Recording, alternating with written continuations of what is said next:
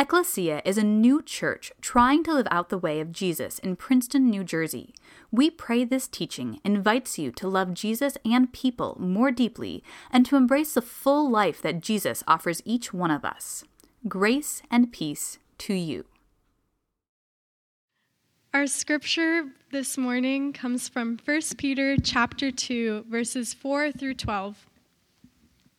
Come to him, a living stone, though rejected by mortals, yet chosen and precious in God's sight. And like living stones, let yourselves be built into a spiritual house, to be a holy priesthood, to offer spiritual sacrifices acceptable to God through Jesus Christ. For it stands in Scripture, "See, I am laying in Zion a stone, a cornerstone chosen and precious, and whoever believes in him will not be put to shame." To you then who believe, he is precious. But for those who do not believe, the stone that the builders rejected has become the very head of the corner, and a stone that makes them stumble and a rock that makes them fall. They stumble because they disobey the word as they were destined to do. But you are a chosen race, a royal priesthood, a holy nation, God's own people, in order that you may proclaim the mighty acts of him who called you out of the darkness into his marvelous light. Once you were not a people, but now you are God's people. Once you had not received mercy, but now you have received mercy. Beloved, I urge you as aliens and exiles to abstain from the desires of the flesh that wage war against the soul. Conduct yourselves honorably among the Gentiles, so that though they malign you as evildoers, they may see your honorable deeds and glorify God when he comes to judge. This is the word of the Lord. Amen. Well, good morning. My name is Ian. I am the pastor here at Ecclesia, and we're so grateful that you have joined us as we continue to emerge from the long winter of the academic break. So we're so grateful that you're here. We've been walking through this book called 1 Peter. And it's a book that if you were to ask people, what is your favorite book in the Bible? It's usually not very high on the list. But as I look at it and I see what was going on in the audience of the audience that Peter was writing to, what was going on in their world, and what is transpiring in our own, I think it's one of the most important books in the Bible for us in this moment. And so we've been slowly making our way. Ryan led us last week and did a beautiful job. We just have such great people. It's so great for me to be able to take a week off and for the teaching to still be really strong. And that's been consistent throughout. And so I'm so grateful for Ryan, so grateful that we are continuing in our walk through 1 Peter today. And so I just want to start with a question. Where does God live? Where does he make his home? Because for us, throughout the history of human culture, we've sort of had different answers for this. One example is the ancients. Oh, do you have an answer? Yeah, this is good. Mount Zion, perhaps. This is kind of the ancient perspective, right? The Greeks had the sense that the gods lived on Olympus, that they were present somewhere else. And as we go throughout human history, what we see is that we've come up with answers to this question. So, for instance, some people have answered that God is far off, that he is somewhere else, that he sort of wound the world up and set it off into motion. This is what we came to know as deism. Essentially, that there is a God, he is powerful, but he's not that interested in what's going on. For others, they have answered that God is hidden, that you have to keep accumulating knowledge and secrets and mysteries in order to know God. And throughout the course of human history, this has taken on different facets, but it's essentially Gnosticism. That we have to know the secret about God, that we have to keep plumbing the depths in order to figure out where God is hiding and how we might know him. For others in our culture, and this is very common in our age, God is everywhere. God is in the breeze. God is present in like the birds and in the ground. This is called pantheism, that God sort of exists in every space. And the question, where does God live, may seem like one of those, like, is this one of those annoying philosophical questions? Like, can God make a stone that he can't lift? And if he can't, then can he do everything? It may seem like one of those questions, but actually, throughout the narrative of Scripture, the location, the real estate of God is seen not as some secondary matter, but as primary. And what we see throughout the narrative of Scripture, as the whole story unfolds, and you could almost summarize the whole Bible in this one sense, that God's location, where God lives, where he desires to be, is with us. And so God makes the world. He creates, by speaking the world into existence, his very words create the world. And then what does he do? He doesn't withdraw, but he puts the man and eventually the woman that he creates in a garden where he walks in the cool of the evening. We see this as the story transpires. We fast forward to the Exodus. When God liberates the people of Israel after 400 years of slavery, what they see as they wander through the wilderness is God manifest. We see his presence manifesting itself in a pillar of cloud by day and a pillar of fire by night. God is drawing near to us. Where does God live? The Bible would say that God is trying to live in our midst, trying to live where we are. And in that Exodus narrative, the first response of the people, as they're wandering through the wilderness, they know that God's presence is with them, and they want to create a space where they can meet with God. And so in Exodus 33, verse 7, it says, "Now Moses used to take the tent and pitch it outside the camp, far off from the camp. And he called it the tent of meeting. And everyone who sought the Lord would go out to the tent of meeting, which was outside the camp. Thus the Lord used to speak to Moses face to face, as one speaks to a friend." As one speaks to a friend. Don't miss these. These are not ancillary details. This is at the heart of who God is. He's wanting to draw near. He's wanting to be present where we are.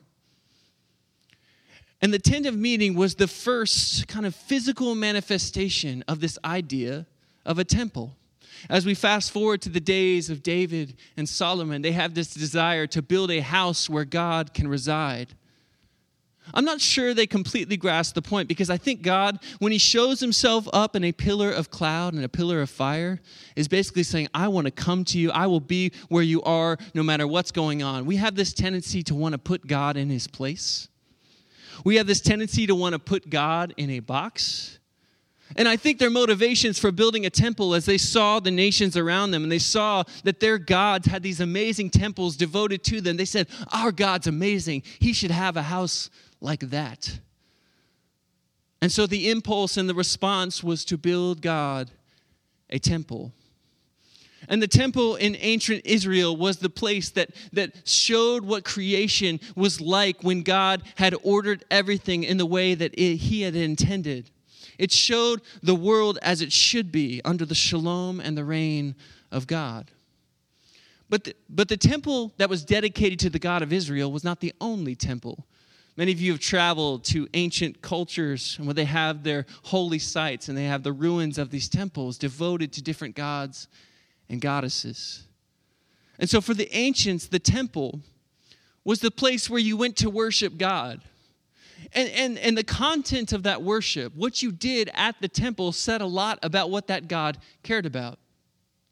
Throughout human cultures, we've seen that there are gods that desire everything from simple sacrifices to desiring that we would form ourselves in things like temple prostitution and sacrificing children. There's a wide range as you look at the cultures of the world. But all of these have this in common, that the temple was the place where you went to meet with God, where you went to worship God, and where you encountered the priests. And in our passage today, Peter's going to merge some of these pictures together. Peter's going to merge this idea of a temple and this idea of a priesthood. You know, typically a temple is a place, is a location, and a priesthood is a people. And what Peter's going to begin to do is to show how, in light of what Jesus has done, that these things converge into our lives today. And so where does God live? Peter's going to make the stunning argument that perhaps God not only wants to live with you, not only to be in your midst, but to live in and through you. He says in 1 Peter 2, verse 5, "Let yourselves be built into a spiritual house, to be a holy priesthood, to offer sacrifices acceptable to God through Jesus Christ." Let yourselves, he says, be built into a spiritual house. Peter's saying that the place that God wants to reside is in your very heart, that we're to be a temple of the living God. And as we'll see today, we are not just to be a temple. You see, temples are stationary places where people have to go. We're not just temples that are set in one place. We are sent out temples. We are temples with a task. And the question that Peter is going to begin to ask us as we look in the scriptures today is, whose temple are we building? Whose temple do we spend the hours and the moments of our lives building? And I want to address this because, you know, one of the things I love about being in Princeton is you guys are amazing. Like, I talk to you about what you're studying or what you're doing with your life, and I often cannot comprehend. Like, I have to be so careful. Anytime I use an analogy, there's an expert sitting in our pews, and I'm like, I think it's like this. A couple of months ago, I used an example from the water cycle, and then I saw Gabriel sitting there, who's a climate scientist and brilliant, and I was like, Gabriel, was that mostly right? And he was like, mostly. I was like, thank you, bless you, you're kind. I don't ever reference the Greek because Bryson is sitting here and is literally a Greek scholar. So if you want to know what the Greek says, ask Bryson. My 2 years of divinity school Greek, turns out, don't hold a candle. But I love this because so many people in this culture, there are easier places to live. Like, I'm from Oklahoma. It just doesn't cost as much. I'll never forget when Courtney and I first moved here, we saw the prices for rent. And literally, I'm sitting there, is that for a year?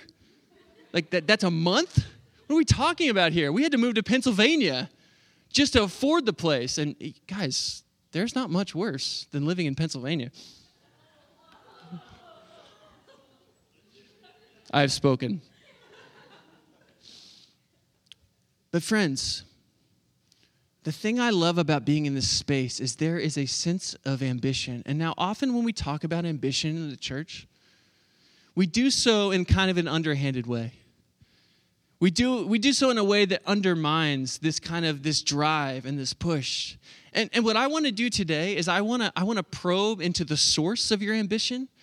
Whose temple are you trying to build? But I also want to kindle that fire, because I think that God has placed a godly and holy ambition in you. That yes, it's about what you can do in the world. It's about the gifts that he's given you. But so much more, it's about cultivating a life that invites God to come, and as Peter says, to let yourselves be built into a spiritual house. And so today I want to see how Peter kind of outlines this as we look at the text. Look in 1 Peter chapter 2, verses 6 through 8. He says, "For it stands in Scripture, 'See, I am laying in Zion a stone, a cornerstone, chosen and precious, and whoever believes in him will not be put to shame. To you then who believe, he is precious. But for those who do not believe, the stone that the builders have rejected has become the cornerstone, and a stone that makes them stumble, and a rock that makes them fall. They stumbled because they disobeyed the word, as they were destined to do.'" So Peter is going to use this imagery of a stone. And I often think for Peter how meaningful of an image this must have been. You see, Peter wasn't always called Peter.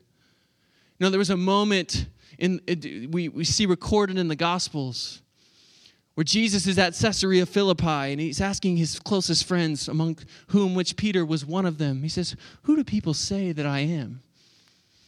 And they kind of answer, and then Peter says, "You are the Messiah the Son of the living God. And Jesus looks at Peter and he says, no longer will you be called Cephas, which was his given name.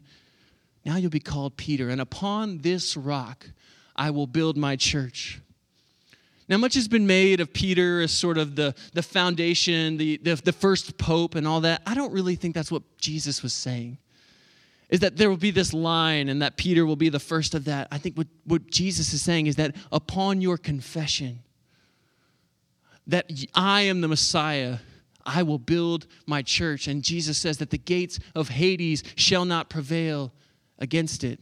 But Peter is outlining this image of a stone.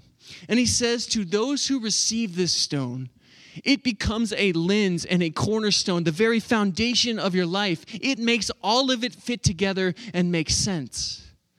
But he also says, and Peter's writing to a culture that for those who would have heard the message about Jesus as the Messiah, Jesus was a Jewish man who was crucified outside of Jerusalem. He was crucified under Roman rule. From all appearances in Peter's society, Jesus was an absolute failure. For these people to proclaim that Jesus was Lord of all the earth was almost laughable.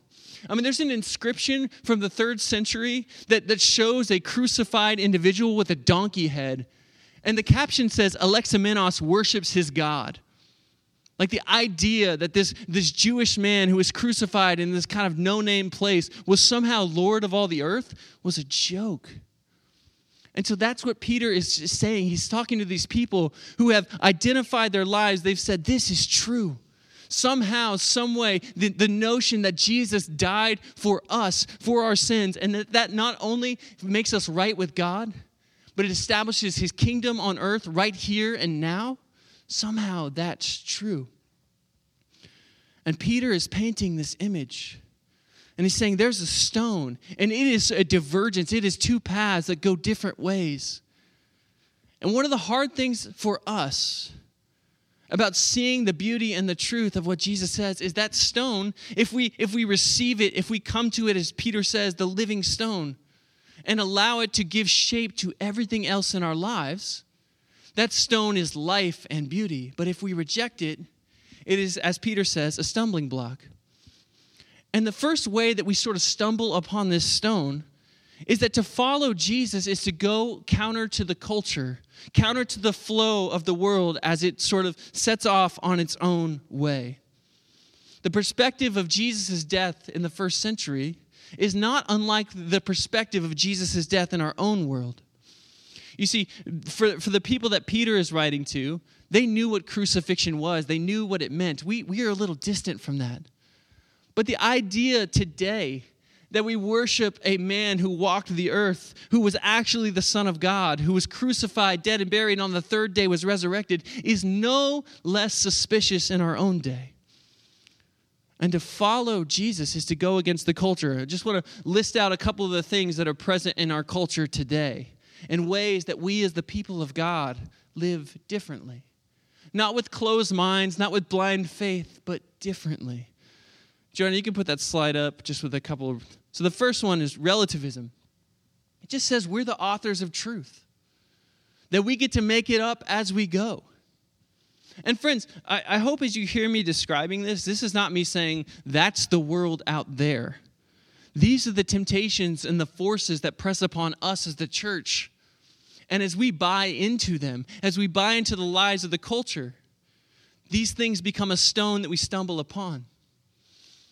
The second is materialism. We're the masters of nature through our technology.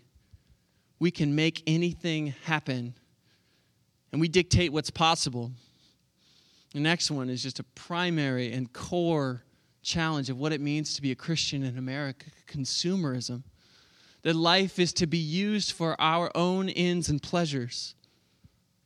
That the world is ours to sort of use up and take. The next one we see so prominent in the church, elitism, racism. Some people are more valuable because of where they were born or because what they look like. This is a prominent and pressing reality in our time. And the last one is individualism. We think that we truly can do whatever we want as long as we don't hurt anybody. But what we find is the goalposts on that definition are always moving. And for us as the people of God, we reject these ways as ways of freedom, and we see that Jesus invites us to his life, to run counter to the culture as it spirals downward. And so you see how these things can begin to become a stone that diverges on different paths. You see, if we accept that Jesus is the cornerstone and we build our lives upon him, then that's going to turn the world upside down. Jesus stands on a mountain and he says, "Blessed are the poor, for theirs is the kingdom of heaven." We begin to see the world right side up. We begin to loose ourselves from the ways of our upside down world. We begin to live as the people of God. And for those who come to him, a living stone, our lives begin to have coherence and congruence and hope. And so the first way that it's hard as we encounter this stone, as Peter talks about a stone that can be life or it can be stumbling, is we live counter to the culture. The second way is what Peter's describing here. He says, "Let yourselves be made into a house." Friends, I know you guys. So many of you are not passive participants. You want to take control. You want to be active. You want to chart out your own path. And what Peter is saying here is that there is a first order of business. Let God, with his grace, come in and begin to do some renovation on our hearts. He says, "Let yourselves be built into a house." And the passive voice here for us oftentimes is a little bit off-putting, but it's actually quite beautiful. Because Jesus doesn't want to just be near us. He wants to come near to us and transform our lives. And we have to take the time and the patience and allow God to do his slow work. Now, if you've ever watched one of those home improvement shows, Chip and Joanna Gaines, there's other ones, but I don't know who they are. You know what I've never seen, which I would love, is if they just they come up upon this dilapidated house and they just paint the house and they're like, "It's good. We just freshened the thing up a little bit." Like, they never do that, right? There's never just this superficial thing that they're trying to renew. They always do this deep work. They go into the bones of the house. They gut the house. And what I want to suggest to you today is that this invitation of Peter's to let yourselves be built into a spiritual house is a call to this kind of deep, sometimes painful, transformative work. God wants to renovate your life. He wants to build your life into a temple of his presence, a beautiful home where he comes and he makes his dwelling. But in order to do that, he's going to have to break down some walls. He's going to have to do some plumbing and some painting and some excavating. He might even have to take a jackhammer to the foundation. And friends, today, as Peter invites us to be a living temple of the living God, perhaps he's inviting us to see the way that we've just done this superficial work. There's stuff like when you come into the church, you can't get away with anymore, so you just kind of push that down.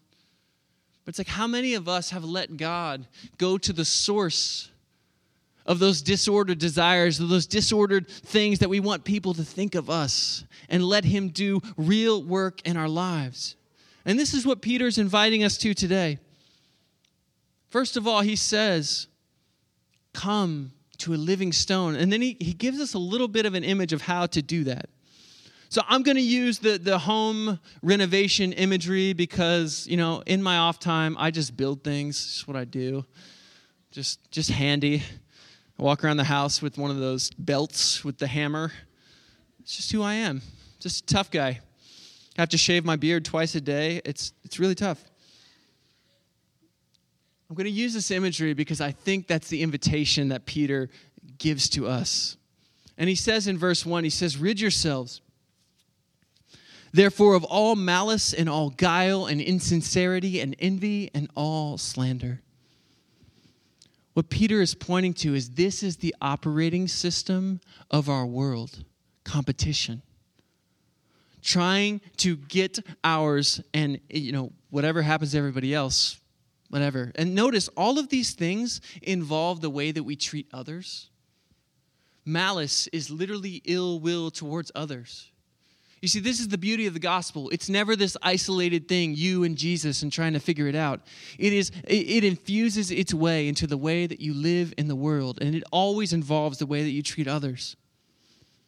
And so Peter says, get rid of these things. These will not serve you. As we've talked about this series, that we are a pilgrim people, that we are people on a journey, making our home in this world, yes, but knowing that we have a home that awaits for us, growing deeper into the world and serving it and loving it more thoroughly, but also becoming less transformed by it, and instead becoming transformed by Jesus. And Peter says, this will not serve you in the kingdom of God. Guile and insincerity, putting on a face for others. This works itself out in all sorts of ways. Perfectionism, or you live a false life in front of other people. Envy, wanting what others have. Looking at other people and saying, oh, if my life were like that, I'd be fine. Slander. God spoke the world into existence with his very word. And how often do we tear other people down? Never when they're around. With our words. We use our imagination. We use the power that God has given us to break the foundations of other people. And Peter says, you have to demo this foundation. And friends, I'm not the Holy Spirit. All I have to do is pose the question, is this in you? Because Peter's saying you are called to cultivate and to let yourself be transformed into a house where God can come and dwell. And he says, rid yourselves of this. This doesn't fit in the house. It doesn't look good. Marie Kondo, that stuff is not sparking joy in anybody's life. Get rid of it. And the notion here, friends, is not that you're going to walk out of here thinking like, okay, I'm not going to be envious anymore. That's where the passive voice and Peter's encouragement, let yourselves be built into a house, that's where this synergy takes place. There's always this mysterious thing that God is doing. He does the work, he does the transformation, but he brings us along into it. And so, friends, I just invite you to take inventory. Where are these things showing up in your life? Where are they buried deep in your heart? Would you just let God take his gracious jackhammer to that and just dig it up? Because it will not serve you. It will not serve anyone else. Demo the old foundation. And then Peter gives us, because this is what the Bible does. It doesn't just say, this sense that the scriptures are these lists of do nots and stay away from that is so far from the beauty of what we see here. Peter says there's something better. Get rid of this and take this on. He says, like in verse 2 of 2 Peter, Chapter 2, he says, like newborn infants, long for the pure and spiritual milk, so that by it you may grow into salvation, if indeed you have tasted that the Lord is good. He says, rid yourselves of all these things. And here's what should you do in lieu of all these things that have now escaped your life? Long for God's presence. Long for God to come near. Say yes and amen to his desire to draw near to your heart. And here's the beauty, friends. There's no house that God looks at and he's like, well, that one is not salvageable. There's no life that he looks at and he says, I can't really do anything with that. The beauty of God, who God is, he's a master renovator. He can do work and excavate anything in our lives. And he says, all you have to do is to long for him. All you have to do is respond to him. And so Peter begins to paint this image of how we can come to this stone, this living stone. And then he goes on in chapter 2 in verse 9. He says, but you, though you've been rejected by your society, the people that Peter's writing to have been ostracized for their faith. Literally, their livelihoods are at stake. He says, though you have been rejected, you are a chosen race, a royal priesthood, a holy nation, God's own people, in order that you may proclaim the mighty acts of him who called you out of darkness into his marvelous light. He says, once you were not a people, but now you are God's people. Once you had not received mercy, but now you have received mercy. A chosen race. Friends, the gospel itself creates nothing short of a new humanity. He says, once you had not received mercy, now you have received mercy. Our DNA, fundamentally, is God's mercy. A new humanity, a chosen race. The vision of the New Testament for the church is a people from every tongue and tribe and nation, as Revelation 7 says. And as we are here in this sort of Martin Luther King Jr. weekend, as we commemorate him, we reflect and we lament how often the church in America has not lived into this as an idea. Every tongue, every tribe, and every nation, that's a vision of the new kingdom as when God comes again. And what it's saying is that we will take our ethnicity into the new world. And so, friends, Jesus is given his life in order that there might be a new race, a new people, formed from the midst and the mosaic beauty of our world. And we remember today how often we have to confess as the church that we have not lived into God's ideal of a people formed across of ethnic backgrounds, formed across socioeconomic boundaries. And Peter says that we are a chosen race, a new humanity, that we are a royal priesthood. This is not an upwardly mobile society. Like, it's been true in this society, in our own, for all of time, that you cannot choose to be a part of the royal family. I guess you can choose to not be a part of it, but that's inside. Peter says to the people that you are royal. You're not just chosen. You're not just adopted. You are literally of the lineage of the king. And he says you're a priesthood. And just in Peter's society, you couldn't choose to be a part of the priesthood. You were born into the Levites or you weren't. And what Peter is saying is that you, as you've been built into a house, a spiritual dwelling place for God, it's not only so God might make this nice and peaceful life for you. You have a task. We are temples of the living God. We are like living stones being built up into a place that honors and worships him. But we are temples that go into the world. To do as Peter says, to proclaim the mighty acts of him who called us out of darkness into his marvelous light. And friends, as we let ourselves be built into this spiritual house, we let God do his beautiful demolition of all of our small idolatries, all the slander and the malice and the envy, all the things that will not serve us, so that we can know ourselves in light of who God is, and we can go into every corner of the world and proclaim the mighty acts of the one who called us out of darkness. And you know, the thing I love here is the old model of the temple was to try to get people to come here, to come and see. But what Peter's vision is not of people coming to one single place. It is a people sent out, not just a priest. Like, your job in this world of evangelism is not to introduce people to me so I can somehow tell them a little bit about Christian theology. No, your job is to go into every corner, to the places where you walk, living as a spiritual house built into abundance and livelihood by God himself. Jesus is wanting to work through your life to shine light in the darkness. And this is where we get back to our sense of ambition. You see, if our ambition is to build a temple to ourselves, if our ambition is to build up our own lives of security and comfort and recognition, then yes, it's idolatrous and small, and it will not have anything to do with the world that is to come. But if our ambition is to glorify God, if our ambition is to live as living temples in the world, then that sense that you have for achievement, that sense that you have that you want to be great in your field, perhaps as God saying that you are a royal priesthood sent out into all the world. That as we train and we study to be things like professors and lawyers and teachers and writers, that perhaps God is saying to you that job is secondary to your vocation. Your vocation is to be a priesthood. Your vocation is to let your lives be built up into a spiritual household. And friends, I know for some of you in here today, you feel underemployed. You feel like life in some ways has missed you. Can I just say that Peter's letter was written to a people who weren't upwardly mobile? They couldn't aspire to be great.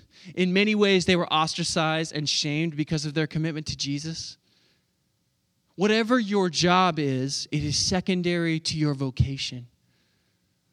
A vocation is a calling. You have been called to Jesus himself, and you have been called to be a priesthood who proclaim the mighty acts of him who called you out of darkness into his glorious light. And friends, as pastor of this church, I'm honored to share my calling, honored to be able to lead you in the scriptures. But I want to encourage you to cultivate a holy ambition. An ambition that, what Peter says, this is the first thing that you long for. Long for God. Like a baby longs for his mother's milk, long for God. Like babies have one ambition, and they will make it known until that is satisfied. And for us as the people of God, our primary response, our primary call is to God himself, to long for him more than anything else. But as we do that, as we're formed as people in his image, as we're formed as this chosen race, as a priesthood who is royal, as we're formed in these places, then we go as a priesthood into every corner of the world, wanting to see what God might do. Because we have brought the presence of the very living God into that space. God wants to be with you, and he also wants to be with your coworkers and your classmates. He longs for them to know who they are. Sons and daughters, they also are a chosen people. But unless the people of God will say, I'm going to cultivate a life that lives as a spiritual house, who's going to tell them? Friends, we have to begin to long for the things that God longs for. As we long for him, we begin to long for his beautiful heart. James K. Smith says this of holy ambition. He says, resting in the love of God, desiring God above all else, doesn't squelch your ambition. It fuels it with a different fire. I don't have to strive to get God to love me, rather because God loves me unconditionally. I'm free to take risks and launch out into the deep and plant churches. I'm released to aspire to use my gifts in gratitude, caught up in God's mission for the sake of the world. When you've been found, you're free to fail. And friends, this morning, Peter's invitation to us is twofold. He says, you're a priesthood, a royal chosen people. God didn't have a plan B. When he wanted to show the world who he is, the beauty of his sacrificial love, he didn't appear in the clouds and say, hello everyone, I'm God. He sent you into Nancy's office space. He sent you into Professor Marx's classroom. Clearly teaches history. And I wonder, friends, if you would just see the words of Peter spoken over you, if you'd hear the words of Jesus spoken over you, you are royal, you are a priesthood, you are chosen, you are a temple with a task. The second thing, and this is where I just want to bring this home this morning. Friends, for some of you, either secretly or very, very knowingly, you believe the lie that God couldn't do anything with the house of your life. That you've somehow soiled the place so much, or it's so broken down and dilapidated, that God, the master renovator, the one who brings the ruins to life, the one who makes dead things live, couldn't come into your heart and make it full of life again. Can I tell you that that is a lie from the pit of hell? You are a chosen people. God wants to be with you. He wants to come and make his home with you. And friends, Peter shows us the way. He says, just say yes. Come to him, the living stone, and you'll find that his burden is easy. His yoke is light, that you're not carrying stuff for yourself any longer, that Jesus himself comes and he makes his home with you. He is knocking at the door. Will you let him in? This is a journey. This is a pilgrimage. It's a process. But God himself is saying, I want to come home. I want to come be where you are. Because it's only when I'm at home with you that you will be at home in the world. And so, friends, if there are things that are telling you that it's not for you, you know what you did, or you know what happened to you, can I just proclaim to you today the beautiful light into that darkness, that he is calling you home? Let us pray together. Jesus, God, help us just to see these two equally urgent calls this morning. God, that you want to make your home with us. God, that you're longing to fill the corners of our lives with your beautiful light. God, that your sacrifice of your Son on the cross was a rejection of all the things that would stand between us and you. God, that as you were alienated, God, as you were rejected, you did so that you might be embraced by all the world, that you would be welcomed home. And so, God, would you help us to see that? And God, would you help us to see that there is an urgency to our lives now? That as we go into every corner of the world, as we go into our jobs, Lord, as we go into the spaces where we spend our time, God, that you have designated us as a priesthood, a people who declare the beauty of who you are to everyone who we encounter. God, would we see the urgency? Would we look at the world through your eyes and your lens, God? A lens that longs for prodigals to come home, that looks down the road and waits in hoping. So God, we thank you for these words from Peter. God, we thank you for the way they meet us. And Lord, we ask that you would be with us in these moments as we reflect on your word. It's in your beautiful name we pray. Amen. Thank you for listening to our podcast. For more information, please visit www.ecclesianj.com.